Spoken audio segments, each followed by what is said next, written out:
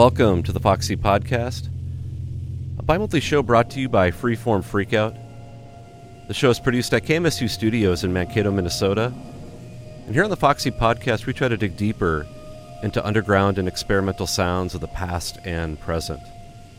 And welcome to episode number 200 of the Foxy Podcast show. Hope you're all doing well out there, wherever you're listening from. On this installment, I'm pleased to welcome Mark Harwood back to the show. Mark has a long history of publishing, distributing, selling, compiling, and creating music in the realms of the experimental and avant-garde. His primary focus over the last decade has been running the excellent Penultimate Press label, which, now based in Berlin, has issued striking contemporary and archival works from the likes of Comer, Triple Negative, Korea Undock Group, Maths Balance Volumes, Small Cruel Party, and Jacques Brodier, to name just a few. He's also made some fascinating sound work of his own over the years, too, recently issuing one of his strongest full-length efforts yet with the release of Offering, an album put out under his given name that finds him working closely with his longtime friend and collaborator, Graham Lampkin. On this episode, I chat with Mark about challenges of operating Penultimate Press in recent years, the making of his album Offering, and the plans that he has for the label in the year ahead, amongst other topics. And since I last spoke with Mark in 2016, he's also gone on to publish several works from the late Danish composer and Fluxus-associated artist Henning Christensen. Mark, in close collaboration with Henning's son, Torbjorn Ruder Christensen, started the Henning Christensen Archive as a means to consolidate all of Henning's vast body of work into one place. And as more and more of his work has been published, you're starting to see how truly significant of an artist and thinker that Henning Christensen was. So in the second half of the show, Torbjorn, or Toby as we refer to him, joins Mark and I to discuss his father's history, work, and legacy. And we discuss what it's been like for them combing through the massive amount of recordings and material that Henning left behind, and what are some of the future plans for the Henning Christensen Archive. Scattered between these interview segments, you'll hear track selections from some recent and forthcoming titles from both Penultimate Press and the Henning Christensen Archive. Before we get into those interview segments, thought I'd start things off with a few tracks from some newer releases on Penultimate Press, beginning with this piece from Small Cruel Party called Templum.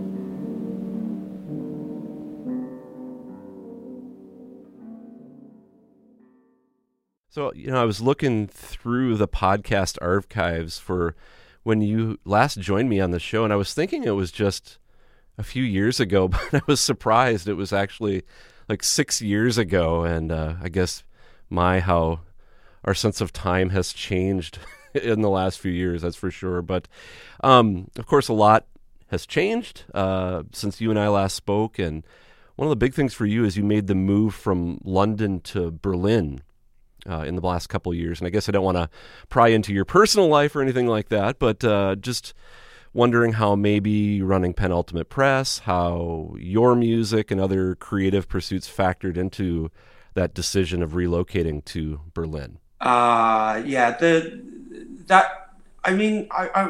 don't know. Let's just be ridiculous from the get-go. I watched this Ginger Baker documentary yesterday that Graham recommended, and within that, Ginger Baker, the legendary drummer, the incredible drummer, is a complete fuck up, and he just moves from country to country and is swinging from branch to branch and tree to tree. And I mean, I'm not like that, but I don't know how I ended up here. I mean, part of it was that Brexit, obviously, was kind of shit, and the general atmosphere in the UK was like a bit like oppressive.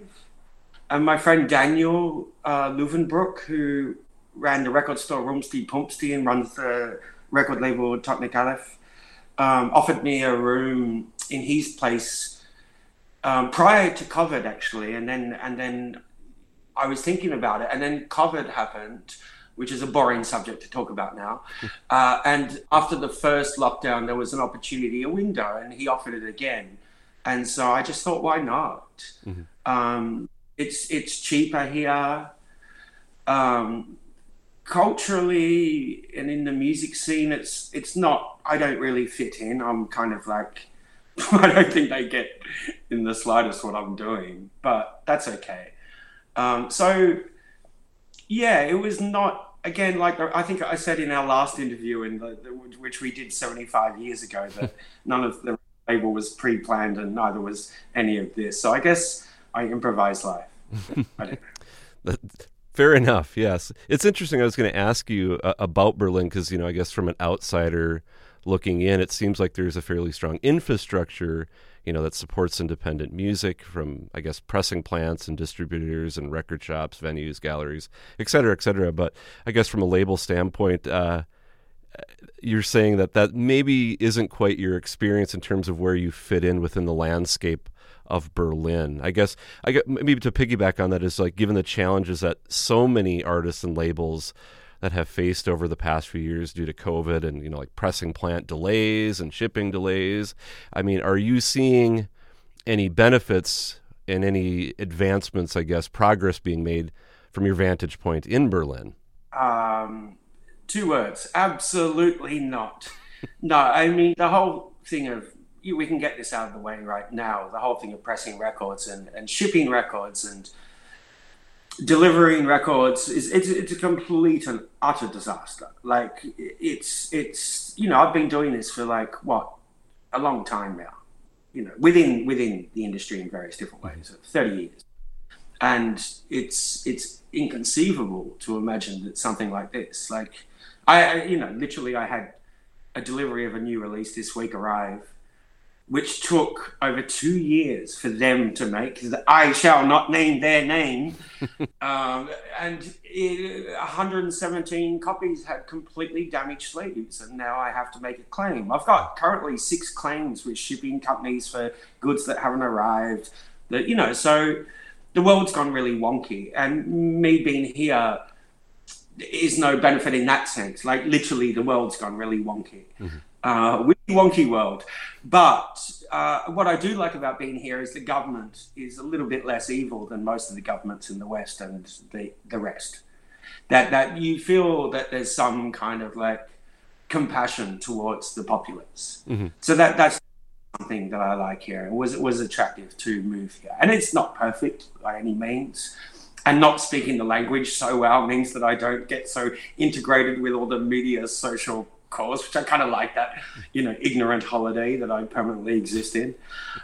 But yeah, I don't know. It's like making vinyls is very difficult now. And this is obviously why I did some CDs recently. I did some cassettes. And you just kind of like surf and navigate the problematic scenario. Mm-hmm. Has this, the challenges that you mentioned, I mean, has it completely soured your view of operating a label, like to the point where you're like, to hell with this, I'm done? Or do you feel like you're mentioning, you're just sort of reevaluating and doing what you can to maintain some semblance of an operation? How sarcastic can I be in this interview? I guess so I can. Given the current state of the world, I've thought about becoming a gravedigger, of course. Yeah, of course, I want to pack it all in. It's absolutely ridiculous. I said to somebody this week, I like to think that I'm not dumb, but I feel dumb doing this at this point in time. But there's ways around it, and it's like, it's just music, and it's just carried on a medium in order to be dispersed and distributed, and that can happen in various ways. So certainly waiting 2 years to get a vinyl that turns up with 1/3 of the pressing damaged is something that I'm not really interested in repeating for the rest of my life. I would like to become a great writer, a very legendary writer that they talk about in like 15,000 years time, but history gets eradicated immediately, so I don't really know if that'll happen. But that's one of my fantasies: the gravedigger or the writer. I've got two operating fantasies at the moment about what I do after I pack all this in. Sorry, what was the question? Oh, I think it's been addressed. I think you got it. Is that something that you are spending more time? Because, I mean, I have read a fair amount of your writing and essays and stuff, music writing things, like liner notes that you did for like the recent Ned Collette reissue, which I thought was really illuminating for that record, and reading that extensive piece that you had written about Henning Christensen within that book. And we're going to talk more about that later in the show here, but I'm wondering if that is something that you would like to pursue more of, or maybe you already are. I've always written, and I like it. I think it's the only thing that I'm actually really good at. I'm not good, but I think that I've got some kind of ability to do that. And I don't write like abstract or experimental. Like I like writing like the Ned Collette thing, where it's just like writing. I don't do enough. I mean, I write for work. Sometimes I get jobs for writing various things. But yeah, it's something that in all seriousness, besides my facetiousness, it's something that I would consider pursuing. But again, economically, it's a disaster. But if you've got any writing work for me out there, yeah. Yeah, it's like pick a job that's even more less stable than running a record label. Oh, I got it. Be a writer. Well, I mean, the advantage is that I'm not dealing with courier companies and incompetence. I just have me and my brain and my fingers that type out what my brain thinks, and so therefore the tools are basic, and I don't have to interact with any of this kind of like lack of raw materials, worldwide global collapse. Right. So it's attractive in that sense. Right, true. Well, you put out a couple of solo albums in the past 2 years, and wanted to spend just a little time here discussing your latest full length called Offering, which, I feel, I guess, pretty comfortable saying after listening to this one a fair amount of times at this point, that my favorite and I think your strongest solo work that you've put out so far. And I think maybe the most noticeable differences compared to your previous albums was maybe, or your previous solo album was maybe that move back to more of a song-based approach. And then, of course, I guess the use of an acoustic guitar more as a sound source, not as an instrument per se.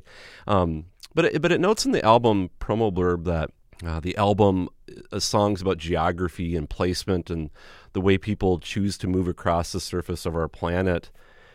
Just wondering if you'd be willing to maybe share kind of the general headspace that you were in as you went about recording and assembling this new record. Okay, yeah. So I'll give it all away because it's quite explicit. It's quite easy for me to tell how that came about. That record came about really quickly. Again, like the last one, the solo record under my own name, that also happened very quickly. It's like I don't sit down and record and make records and then it's just like I just wait and then suddenly something happens and a record is suddenly made. So it happened quickly. During my lockdown period, watching an enormous amount of Chris Marker's films.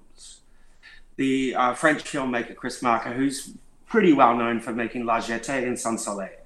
But outside of La Jetée and Sans Soleil, I think at the start of March 2020, I found this 10-hour documentary he made called The Owl's Legacy, which is an incredible documentary about the origin of Western structures through the original Greek formulation of.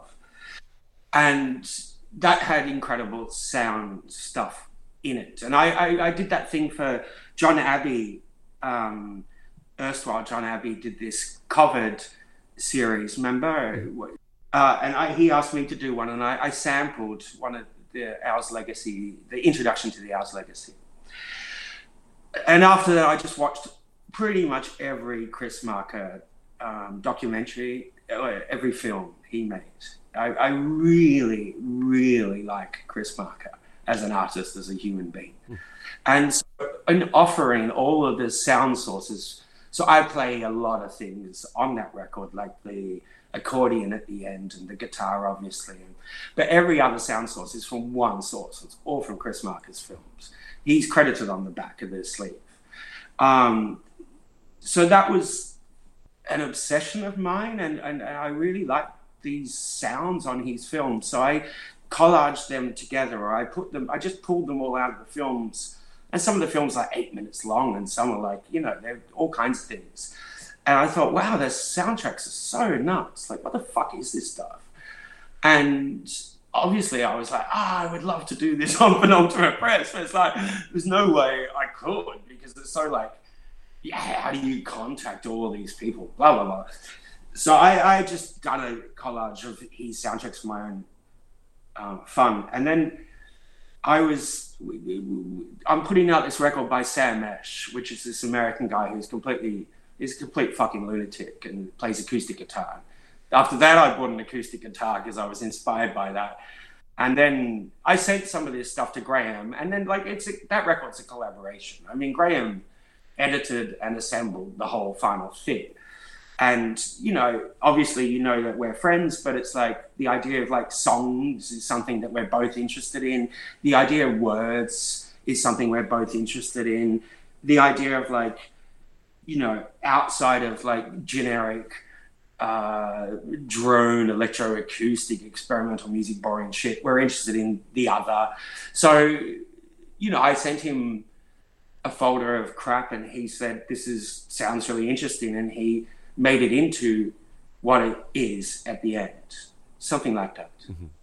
Yeah, I wanted to ask you that. I mean, was it, given your close connection with Graham, was that a thing that you felt very comfortable just saying, here's what I have, you do what you do in terms of the editing process? Or was it a lot more back and forth sort of shaping and developing those into songs?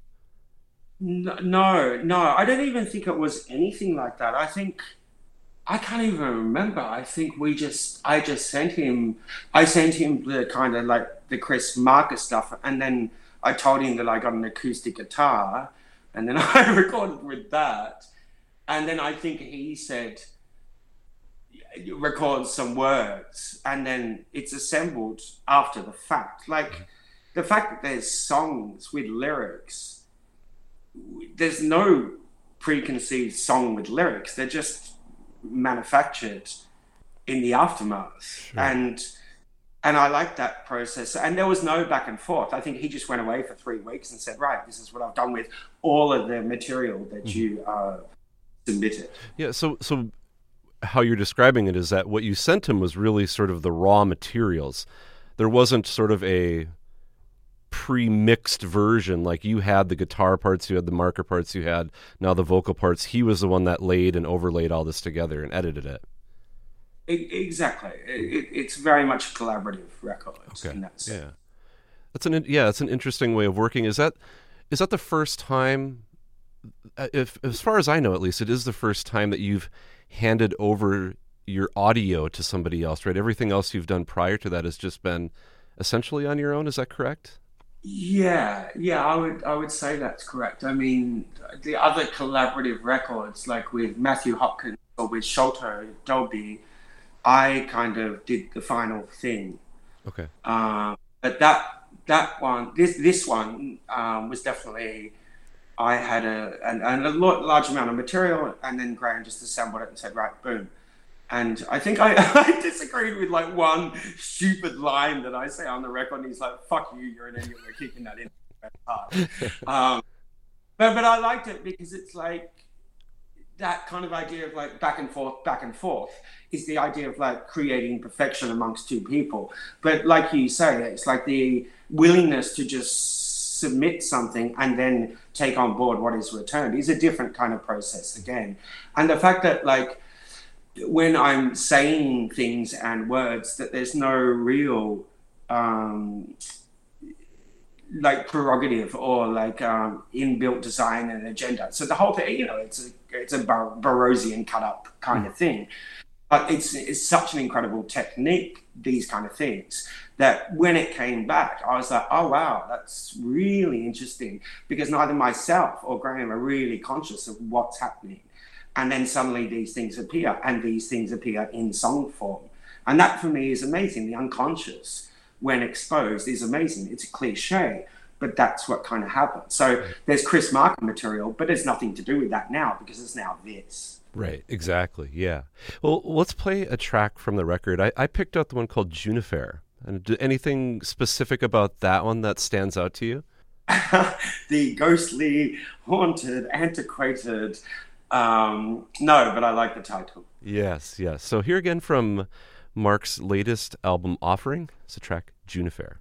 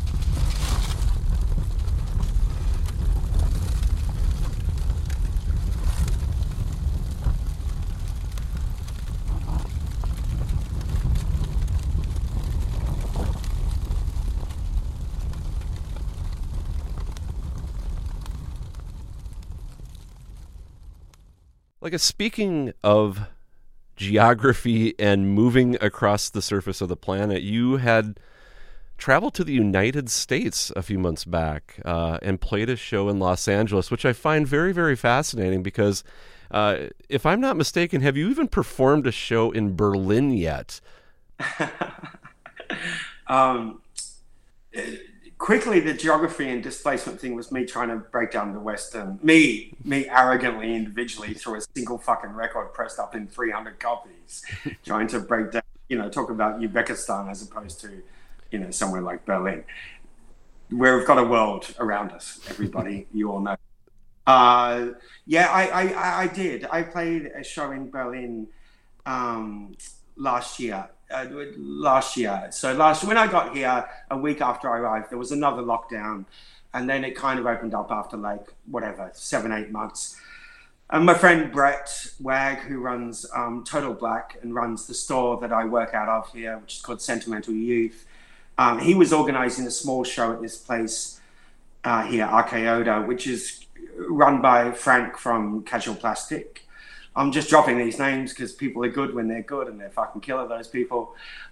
So Brett asked me to play, and I did. So I did play here. That was my first show, and I don't really play. I mean, I never organized tours, or the idea of having an agent seems so absurd, and But if I get asked, it's sure, why not? And that was me, I've got an acoustic guitar, I'm gonna play it, and it was nice because people came, and it was people came because they didn't see anything for so long. And obviously the LA thing came about because me and Torby from Henning's son, we had to go to LA to do some work, basically. And there was a friend of mine in LA who wrote to me 6 months prior saying that there was a new space that's opened up in LA. If you're this way, let us know because I can put on a concert there. And the space was actually super amazing. And so this all happened really quickly. It's like my record happened to be coming out exactly at that point in time. We had to suddenly go to LA. We had to go to LA to collect some things that we were going to ship over here. That was going to cost 4,000 euro to ship. But then we realized that the flights are 80 euro for both of us because everything's so cheap to fly. So we might as well just go there and collect them. I wrote to this guy. He's like, right, boom, we got a record launch. I mean, this is it just happens, these things. But that was really nice, actually. I like that show.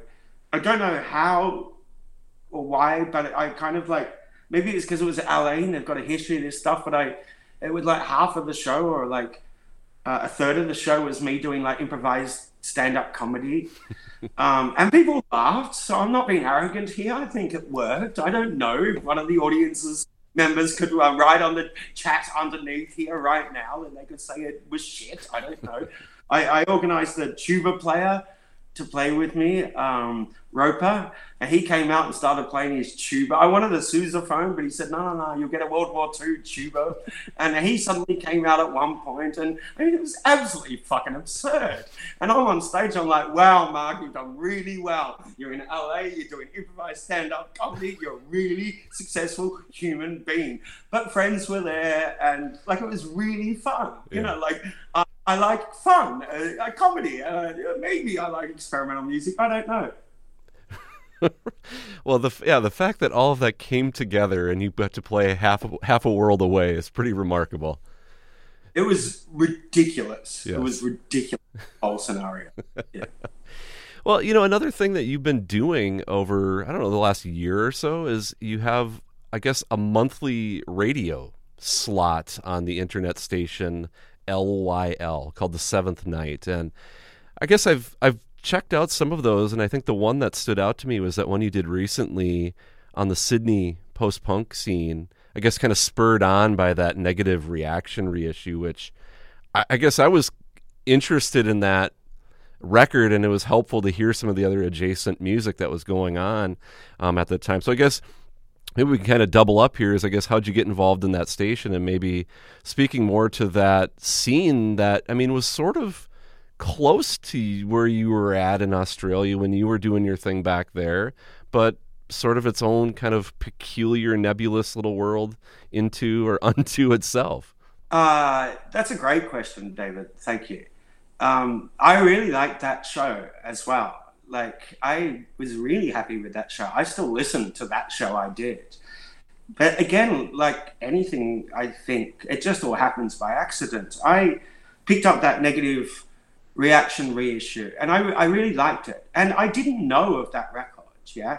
I mean, I knew of Dog Food Productions and M Squared and Terse Tapes, but this is all like a generation before me. So when I'm growing up, but you're doing your own thing, whatever. But I really got obsessed with that negative reaction record. And yeah, it's a TG ripoff, sure. But there's something about it that's very colloquial, it's very Australian. And I like that the lead singer, the poet, the guy who's reading his poetry is like Croatian. I found that really interesting. I like that nobody knew who the woman was that appears on the record. So I just got like, I don't really listen to a lot of experimental music, but sometimes something will just like, oh wow, that's really affected me. And so I have a friend called Rob Mason who's from Melbourne, but he's lived in New York a long time. And I know that he's an expert on that scene. I remember he used to come into my record shop in Australia. So I contacted Rob and I looked up, just a week of just mad, like, if this thing exists, what else exists? It's the same thing as like reading liner notes where they reference. And that radio show, yeah, I put together based on that, and I learned a lot very quickly. And the thing with like that scene, so it's the Sydney post-punk scene, which is dominated by M Squared, Severed Heads, but a lot of it for me is this kind of really wacky resonant synth pop stuff, and so I was always put off. I didn't realize that was this other side underneath, and then I guess the negative reaction record triggered that. And then I think it's kind of mind-blowing that. And actually, I've got a bar around the corner here where I drink once a week with these old German queer punk friends of mine, my age, and I love it. It's like a shitty, trashy German bar, and we go there. I go there, and we always talk about music and rah rah rah. And this week, well, my friend was running the bar, so he locked it so that no other people could come in. So we listened to Australian punk like Feed Time or God or Venom P. Stinger, and I played that mix of mine for a little bit until they shut me off as usual. But everybody's like, wow. So, it blows my mind how much you can discover and know so little, and there's always something more within the past, within the present. It's just like there's so many people on planet Earth that it's unbelievable. And stuff gets quantified through media representation, like a review or a front cover. But there's still so much more endlessly to discover. Yeah, I like that show, so thank you. The Owl thing happened. I don't know. Somebody contacted me and said, hey, we have this thing. And like NTS didn't want to borrow me, so I went to France instead. A way for you to like totally dive into whatever you're currently obsessed with on that given month then, right? I always like to do it thematically. I don't want to do just like, this is a series of things. Not that I don't mind that, but at one point I did it thematically, probably because a friend of mine died, so I did a tribute. But the next one I was thinking about doing swear words as in lyrics, but I'm not sure. I've got some bangers, like there's a Captain Beefheart track that's a fucking killer. But I don't know if... But I'm interested in swear words, I'm interested in comedy, definitely. Mm-hmm, mm-hmm. Well, you sent over some new stuff that for me to play here from some forthcoming releases that you have coming out on Penultimate Press. So I thought we should maybe highlight some of those before we jump into this next block of music. And I guess several of the artists that you've sent over are artists that you have worked with to some degree in the past. But I thought I would start off by playing a track from Maths Balance Volumes, who I'm sure you know are... they're Mankadoans here. They have roots here in our area. I know them well. So I was pleased to see that you were working with them again. So I guess maybe we should talk about that record and maybe highlight quickly just some of the other ones that you have coming out. Well, I was wondering because I had assumed actually that you already knew about their new record. Mm-hmm. Oh, I was aware of it. Yes, I knew. I haven't heard it though. Ah, okay. I was wondering. I was wondering. That record is absolutely, absolutely, absolutely fantastic. It's just fantastic. I love that record that they've made. I don't know them personally.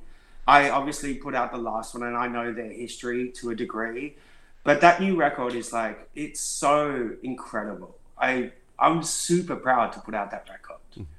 Yeah, I think it's very special. It's crazy. And like there was reviews of the last one. It's like, oh, we enter it, we put it on. It's depressing. It's like, well, yeah, we get it. But this new record, like, yeah, I mean, I like Nico's Marble Index. I like when you can go deep into, but it's a beautiful, romantic, tragic, insane torch song. It's so killer.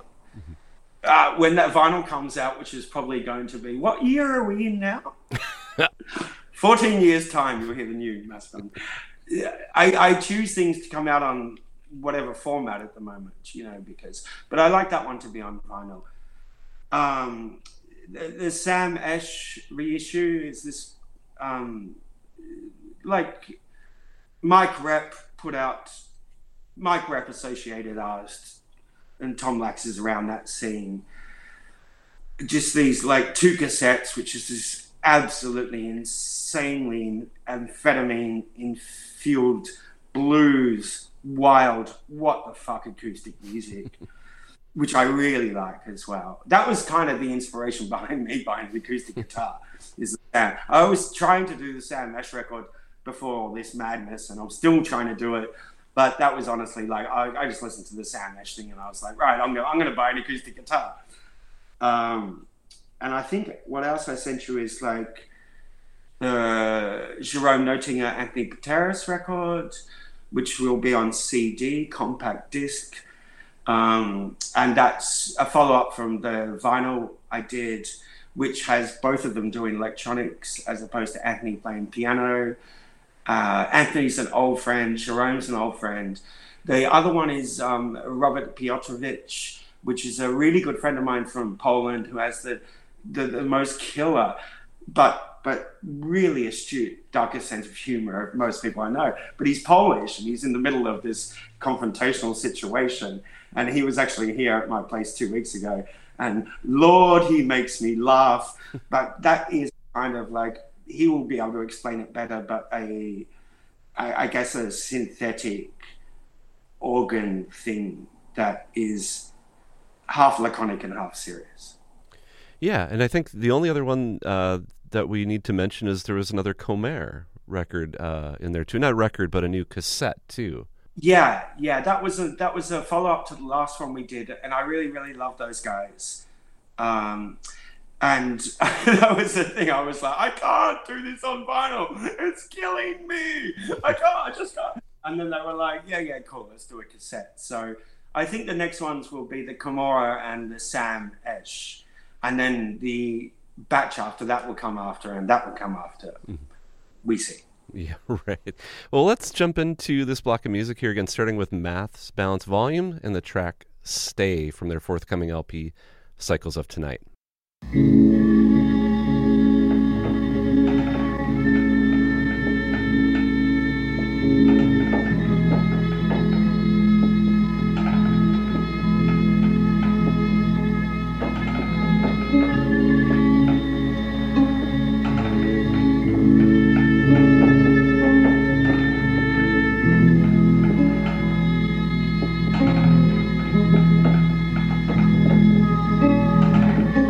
Could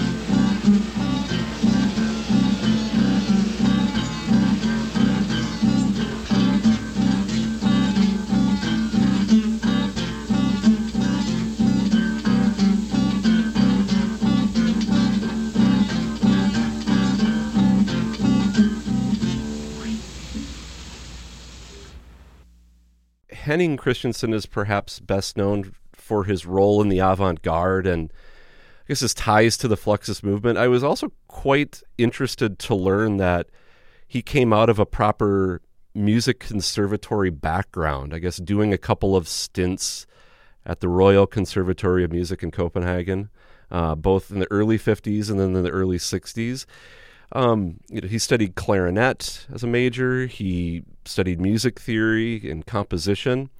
But I guess in reading Mark's essay called Nature and Culture about Henning's work and history, it sounded like that Nam June Pak performance that he helped organize was sort of maybe a turning point for Henning in terms of like maybe breaking away from this conventional path of like orchestra halls and standard composition. I guess, is that a fairly accurate take on it? Or maybe what were some of the other things that were happening?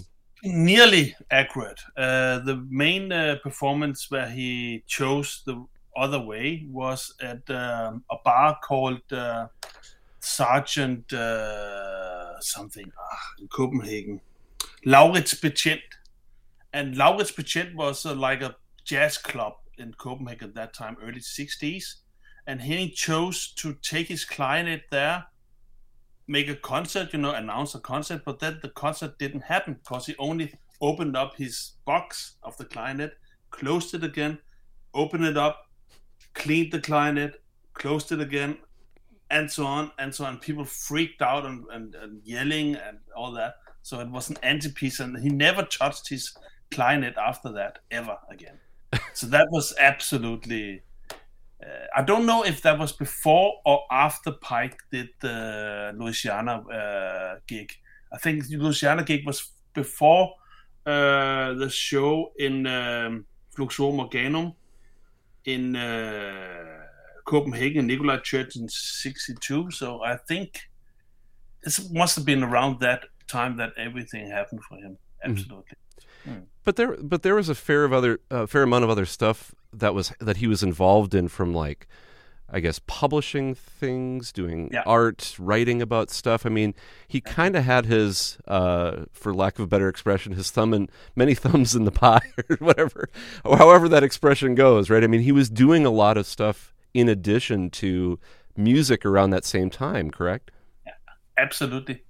He was very closely interested in, like he went to Darmstadt, I think in 61 or 62 also in that period. And they had Stockhausen teaching or lectures, and they were bored about that. They were instantly against. It's really weird because he didn't like that idea of how Stockhausen was dealing with music. He wanted to create his own style, to be his own Stockhausen very early, I think. So a competent person, yeah. Mm-hmm. So I think he came from this very classical background. He learned also how to write notes, how to make scores, all that. Really, really trained. And he was trained to sit in orchestras and play his clarinet in the radio orchestra of Denmark. And he was so tired of playing the same stuff all over again. So he had to break out of that. Right. Well, there was that break away from it for sure with, I guess, some of the more stuffy concert hall elements that you're referring to. But I guess it was never totally like a full clean break by any means, because if you look, throughout the 1970s, I mean, he was still composing, a fair amount of music for films, for programs on Danish radio. So I guess was that out of sheer financial necessity that he had to do that, like just to pay the bills, so to speak? And maybe how would you characterize that music that he was creating during the 70s compared to the other stuff? It was a combination of living on this island where we are now, have to pay the bills. My mother didn't have any income. She was a painter and also taking care of kids like me. So he has to pay the bills. So he has to organize, how do I do that? Because before that, he was touring around for 10 years with boys and, non-stop traveling, living in Düsseldorf in a long period. And So for him coming to the island, he has to get money, and the money, how he gets money, is to make film music, because there's money in that. So it's very easy for him to do orchestra pieces for film, or just orchestra film, radio shows. So that was his main income, and he was also very interested in Erik Satie, because Beuys was a big fan of Erik Satie, and that is why Henning chose to go back to the roots through Erik Satie and make more folklore music, more people, that music that people would like to listen to, because he was in the 60s only destroying music, more or less. That was his aim. And then he wanted to create music again, to make it popular. Right, instead of rock music, he hated rock music, hated drums and all that shit. So he was, very radical in that way for that time, I think. Maybe you could help explain here, and I think we're going to address this maybe a little down the road, but there was a recording with your brother, I guess, his son, who was involved in like a heavy metal band, right? Yeah, exactly. And was sort of well known or well regarded as a heavy metal musician, and those two performed, and let's just say it pissed off the locals. Is that a fair? Exactly. I was there. I was very small, and I remember like yesterday how they were pissed off because it was extremely loud. The performance was live on Danish radio, extremely loud, and they were, just pissing them off. That was the whole idea about it. Because the audience was mostly stoned on mushroom trips and stuff like that. It was really crazy. But the other thing is, your father's like, Big Brother is watching you. They were the you, all these freaks with long hair, leather jackets. They were the yous, and they were used to like Black Sabbath, Led Zeppelin at that time, And totally, my brother was in a band like that, like krautrock kind of Danish, top 7, blah blah. Yeah. So he broke with all his friends and all the audience with this performance, and never came back to the stage. Oh, really? Interesting. It's crazy, yeah, because he created that festival. He created like all that music scene around. They were touring nonstop, even on Greenland, at an American air base, with the band. Wow. At Thule Air Base, they played for the U.S. Army. Wild. That's wild. Yeah. Well, in one of the interviews in that, I guess, Freedom is Around the Corner publication that Blank Forms put out in conjunction with that exhibition that they did a few years ago, Henning stated in there, he says, there is, of course, also the problem today of restoration. One should let it be. One should just pursue the idea and not the product. He says Fluxus is a wonderful opportunity for that. So I was curious to ask you, given how extensive his archives are and how little of his work was ever heard or viewed publicly while he was alive, is it safe to say that Henning was more content with just sort of living this creative life as opposed to needing any outside validation or needing to create something with a specific, release in mind as a product? Absolutely. He didn't give a shit about people if they liked it or not. He just did it. And that was the whole idea about it. The whole idea was the idea. And the idea is the idea, and the idea is the red thread through the whole thing, creating new ideas. And that's why he was on Møn, hiding in a way, alone with his phone, calling to his friends, and he was creating all this stuff down here. And then he went out extremely a lot to Germany, where he was performing a lot in Hamburg or Berlin throughout the 80s, especially. Because he was also teaching there with the students, and he was involving students, and he liked working with people. That was extremely important for him, to work with new people all the time and invite them here to the farm and develop ideas and that. Yeah. I guess for you, having grown up surrounded by parents who were both, highly creative, producing work across different mediums, was that something that you felt motivated to do early on as well? Did you take an interest in, say, like the music and sound work that your father was creating when you were younger, or was it like, what the hell is happening in that room next to us? did it scare the hell out of you? Yeah, there was one with the Wolves in 1985 when he was sampling together the Wolf from. We went, for 3 months to outside of Rome, and he was every day recording with Lorenzo Mammi at the Zoo of Rome. So they went there early in the morning to record all the animal sounds. And the one sound he really liked was the wolf. Yeah. So every night when we were sleeping for a long period, we have this wild wolf full blast in our dreams, waking up, because he had to have that. He was obsessed about that voice. Right. 3 months. I'm trying to think, is the wolf something in your immediate area, did you say? Is it something that you see or come across quite frequently? Nope. No wolves around here. Unfortunately, it would be nice. Yeah. No, I think it was just the sound of animals. He was super interested in the sound of animals early on. He had canaries when he was like 3 years old in a cellar in Copenhagen from the landlord. And also rabbits. So he was very much into having these animals around and recording them and performing with them and all that. So they were part like a instrument for him, right. Or like the wind blowing in a special way and the rooftop metal crushing, and then he said this is the best concert ever.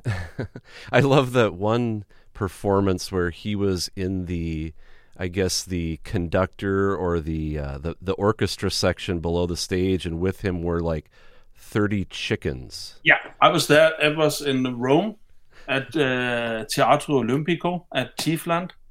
René Bloch organized that. Philip Corner was on a piano, wild, playing around up there, running around. Mm-hmm.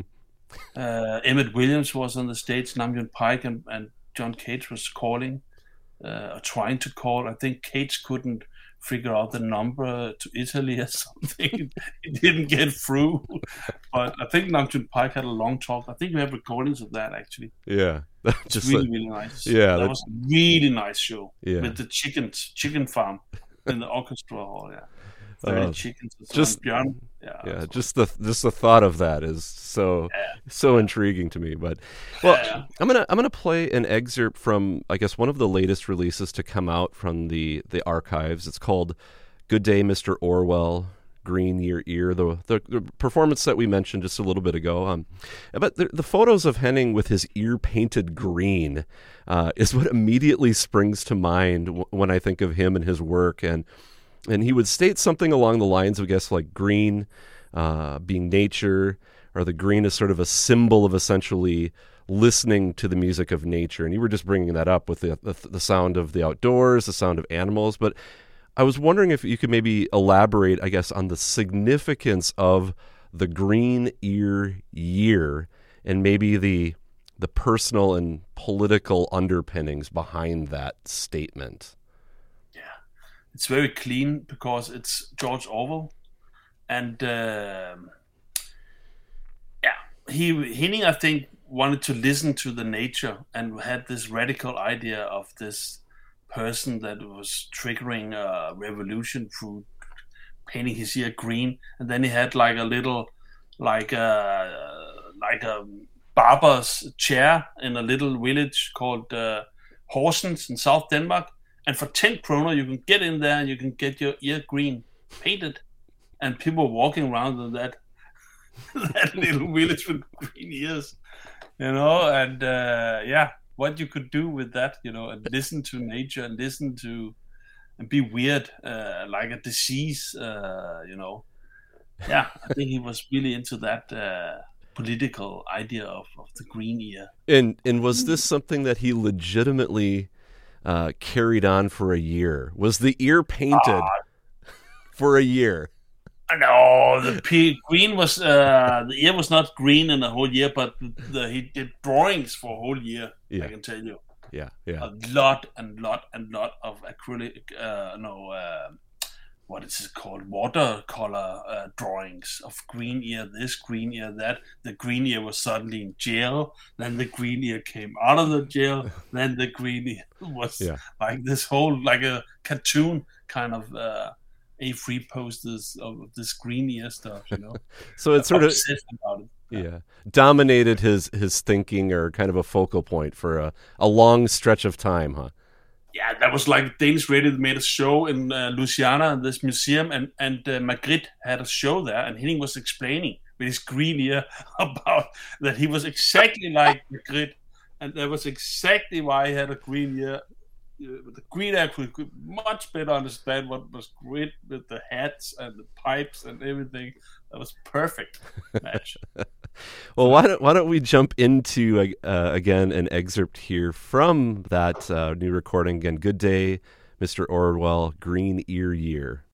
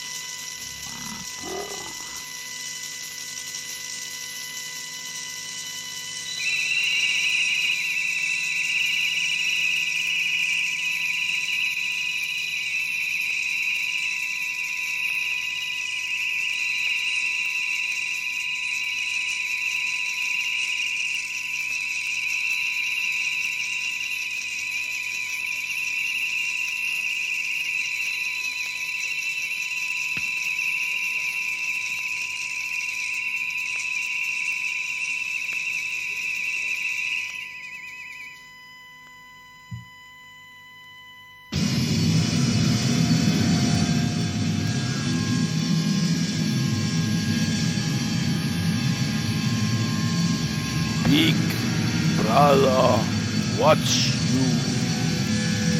Big brother, watch you. Storebror holder øje med dig.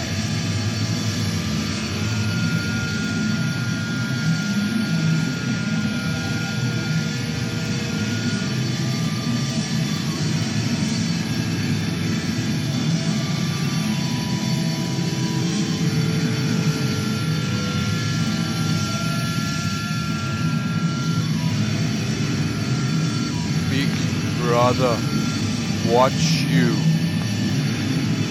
Big brother, watch you. Storebror holder øje med dig.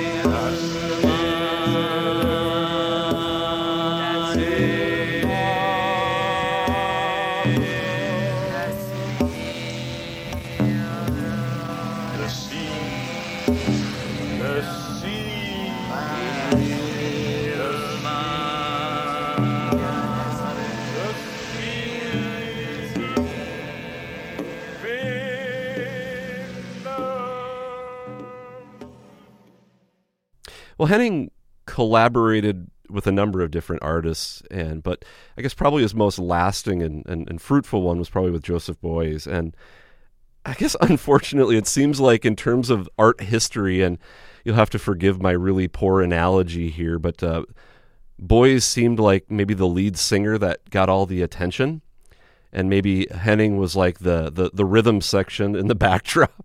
that nobody knew who it was. Absolutely. You know, even though, like, when you listen to those recordings and you just hear how striking and truly captivating and central the sound work and the music that he created was to those performances. I mean, like, that to me is so utterly fascinating. So I guess as more of Henning's archives have been available, has it been rewarding for I guess the both of you just to see this reevaluation of Henning's contribution within, I guess, the whole Fluxus movement and beyond that? Absolutely, because Henning said always he was carrying the performances of Beuys, you know, carrying with the sound. The sound is carrying the performances. Mm-hmm. That's it, you know. Like when you have an exhibition, you have sound in the exhibition, the sound is carrying the pictures. And that is what Henning was interested in, sound pictures, you know. And that is why I think it's really funny that Beuys get all that attention, even with the green violin that he claims that he certainly did it. We have found in the archive all the documents that Henning created the green violin, you know. Mm-hmm. Mark, absolutely. Yeah, Mark, I have a follow-up to you, because I think for me, I first became aware of Henning's work through that initial Kai LP, and then later, of course, the subsequent things that you've put out on Penultimate Press. So I guess given how limited his stuff was out there, how did you get connected with his music? How did you discover it? And I guess how did you and Toby cross paths and start working on this together? I was living in a house in Hackney, Stoke Newington in London, and sharing a house with a friend, Dinesh, who records and performs under the name Acolytes. And he just came into my room one day and said, you might like to listen to this. And it was Symphony Natura, which was put out by Slow Scan, which is another kind of pseudo-dodgy release. And I loved it. I just like, what the fuck is this? And at that point, I was just in the genesis of my friendship with Graham, and I mentioned that, and he's like, I am a big Henning fan, and blah, blah, blah.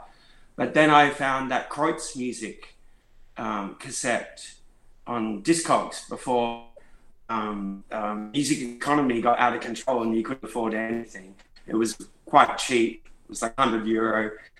And I got that. And I knew Ursula Bloch from coming to Berlin. I live in Berlin now, but I've been coming to Berlin my whole life. And I knew Ursula Bloch when she ran Galva Music. So I wrote to her, and she put me in touch with Bjornstein, who put me in touch with Torbjörn. And then that's why me and Graham did the split release of Kreutz music, because it was an unheard Henning record. I remember Graham saying, oh, Mark, there must be like a box of cassettes under the bed somewhere of what this guy has recorded. And I didn't realize that his contemplation of a box of cassettes would turn out to be 1,000 plus magnetic tapes, different media, craziness of what it actually turned out to be. And the good things are that A, there's so much material, and B, that I met somebody like Toby, that we're lifelong friends. It's like the operation in investigation with the underground kind of culture or current or political philosophy is fantastic, because you end up in situations like this. Yeah. I guess I wanted to spend some time here discussing the archives themselves, and I guess what that work has been like in terms of organizing and cataloging what he left behind. And I guess first, just given what you just said there, Mark, I mean, there is a considerable amount of material that he left behind. And I think, Mark, you had mentioned something in that essay that I referenced earlier that, you know, at that point, this would have been like 2018, that you had spent, you know, almost a decade listening through stuff, and you had maybe scratched the surface and heard like 25% of what was there. So I guess I wanted to ask you, and maybe Toby, I'll start with you here, is like, where do you stand today in terms of your familiarity and just sort of your grasp of what's there? Do you have a pretty good handle on what's left behind? Oh, I know exactly how much there's left behind. I mean, thousands is a bit big word, yeah, but there's 400 magnetic tapes that we got digitalized. No, and then we have DAT tapes, 200 maybe, and cassette tapes maybe 500. That's more than 1,000. Yeah, it's more than 1,000. We got over 1,000. And also VHS tapes, like 200 around. Performances, you know, that I also filmed when I was a teenager, or other people filmed, and it's a lot. So maybe it's even more than Mark said. It just continues to pop up. The thing is, and the point is, and what you were asking earlier, David, is like, it's interesting. It's interesting for me. It's like, within his lifetime, Toby's father, he released like 8 records. Yeah. But in private, he was making this enormous volume of recordings. So why? And like, did he do that because he didn't give about a shit about the physical object, the reproduction of the information, because it's only about ideas? Or did he knowingly do that to be antagonistic in a friendly way, that it will be discovered post, And this question is for you, Torby. Yeah, I don't know. It's a very difficult question. He was very upset that he was not played more in the Danish radio. I know that because he was complaining about that. He was complaining about, also that Boys State didn't want to have anything to do with him, or people were not bringing out his records and shit like that. But he was also not doing anything to make it happen. He was just sitting there and waiting and drinking red wine, and smoking his pipe, and that's. Yeah, maybe it was a good thing that he actually passed away, so that could open up for us, my brother and I, to get this more out, because he was sitting there like, I don't want to keep everything out, and maybe it was a good thing, Yeah. And but in its work, in that regard, I'll finish this because this is quite interesting. I think is that the operation of his music production was in art world. So there's a conflict there's a conflict with these other publications through art means. So he wasn't necessarily, when he got avant-garde and radical, operating within this underground DIY reproduction of experimental music. So he's kind of trapped in this kind of like limbo, no-go zone, etc., etc. Absolutely. Mm-hmm. He very early went to art instead, like turning his face into art instead of into music, because he found out that the scene in Copenhagen was turning him away. In 1977, 1979, he made this big TV opera, main time Danish television. There was only one channel in Denmark at that time. You couldn't turn to another channel. So there was this crime TV opera, and there was a huge fiasco. Like the main newspaper had hitting its a hole in the ground, horrible, blah, blah, blah. When we are looking at it today, it's the most genius thing I've ever seen on television. All it was hand painted, all the stage settings, the people were singing like fat guys, small woman. It's like completely insane, the whole setup. Yeah.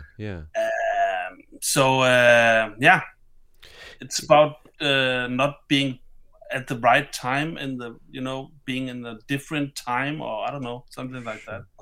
Given that, as we were talking about, he seemed more interested in just the process over the product. Did he leave behind work that was easy for you to discover what it was? By this mean just like labeling and identifying things, or has that been just a heck of a lot of work for your part just to decipher what it was? He was very organized, and everything was very good labeled. We had a woman here, student, and she organized all of it, and wrote it down in a Excel arc. And after that, we could get all the tapes numbered. She also did that, and then the tapes came to this guy in Aarhus, which is a sound engineer, and he was making all this then. So, okay. Yeah.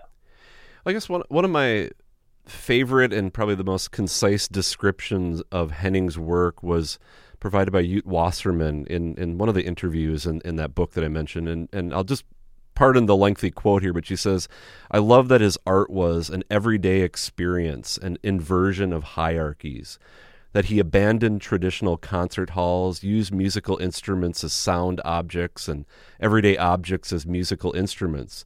And I share with him being present in different music scenes, but at the same time, all the aspects of the work are connected. Composition, interpretation, installation, collaborations, drawings, open scores, interesting bird song and animal sounds. Freedom is around the corner." And I guess for both of you, what is your biggest takeaway? And this is, I know, a large question to tackle, but what has been your biggest takeaway about this body of work as you contend with it? Yeah, that's a good one. No, it's exactly to carry on, that idea about freedom is around the corner and what you just mentioned. I think commercial music is extremely boring. Art is also commercial art is extremely boring. So why not just create your own shit, and not be a part of that whole movement, and be true to yourself and true to what Henning did. Just do it yourself. No other labels can bring out this stuff now. you just do it. It's For me, that all the other kind of like 20th century, like kind of like radical avant-garde had this kind of like manifesto agenda thing. For Henning's work, it just says and allows you to really just be yourself. Don't show off. Don't pretend. Allow everything. And it did it in a less kind of like overtly manifesto philosophical way of somebody like John Cage or whatever, where there's a real kind of like agenda behind the idea of freedom. Henning was just like, fuck it, let's just go hang out with sheep. Let's just like do any, so there's this kind of residual freedom that I think lasts a little bit longer. Maybe because, like Torbjørn said, he's less involved with the machination of industry, that he really went to an island and just allowed things to be and didn't present stuff, didn't release stuff, didn't perpetually try to advertise himself. It's just like, can't we just be a little bit more normal and human? So for me, that fundamental philosophy has been incredibly influential. Yeah, well, I guess the kind of bring things to an end here is the first release that you put out on the archives was actually an album called Save the Nature, Use Fluxus, The Box, Parking Lot, Los Angeles, which was a live happening, right? A performance that, Toby, you had helped organize that was a part of a larger exhibition of Henning and your mother Ursula's work.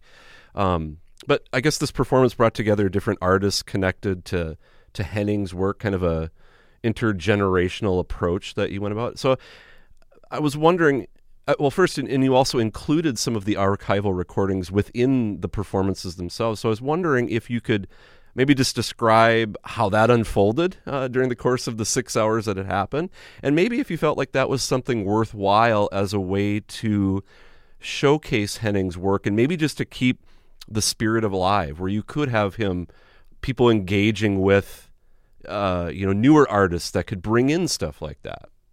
Absolutely. That was the whole idea, just to make an open box and people could throw in ideas through a timeline, So there was a timeline where I was performing, there was a timeline where Mark was performing, then there was a bit like mixing the whole thing together, and then there was this and that. So it was very like how Henning was doing performances. Henning was always with Bjørn, his friend, doing performances, mostly 6 hours, or not only one day, maybe more days, and yeah.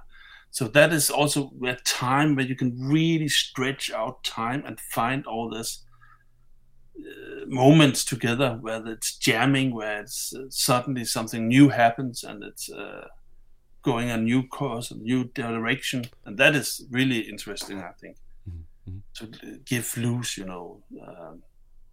Yeah, it's like the original idea of Fluxus, and you have to be aware. Maybe obviously David, I guess, but Henning wasn't officially delegated with Fluxus movement, right. But he ran with Fluxus as an idea, and that performance in LA was the idea of like everything's in flux. You just rework, and it's a tool that's passed on throughout time, and we don't look at it like an archive, as in it's like dust off the cobwebs, reproduce, then it's presented, and then we're done. It's this kind of moving forward in flux thing.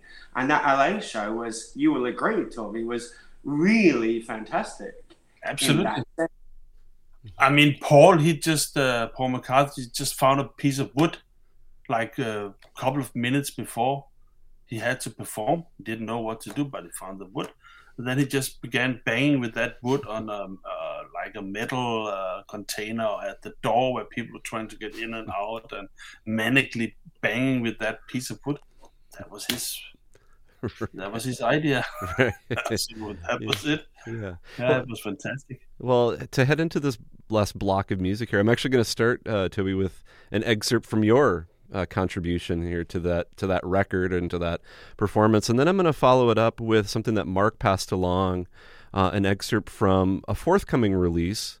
The track's called "The Reality Is a Ghost in My Mind," and the release is called Penthesilea. I hope I said that correctly.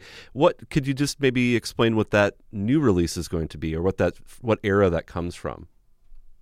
Well, Penthesilea is this Aztec queen which kills her lover and gets insane.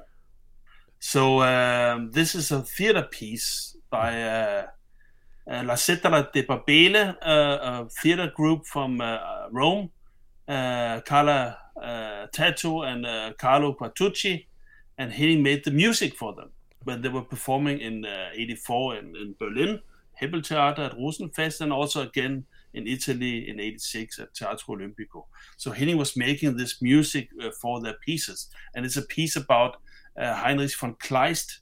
He was making an opera about this Penthesilea, and this is like their version of that opera.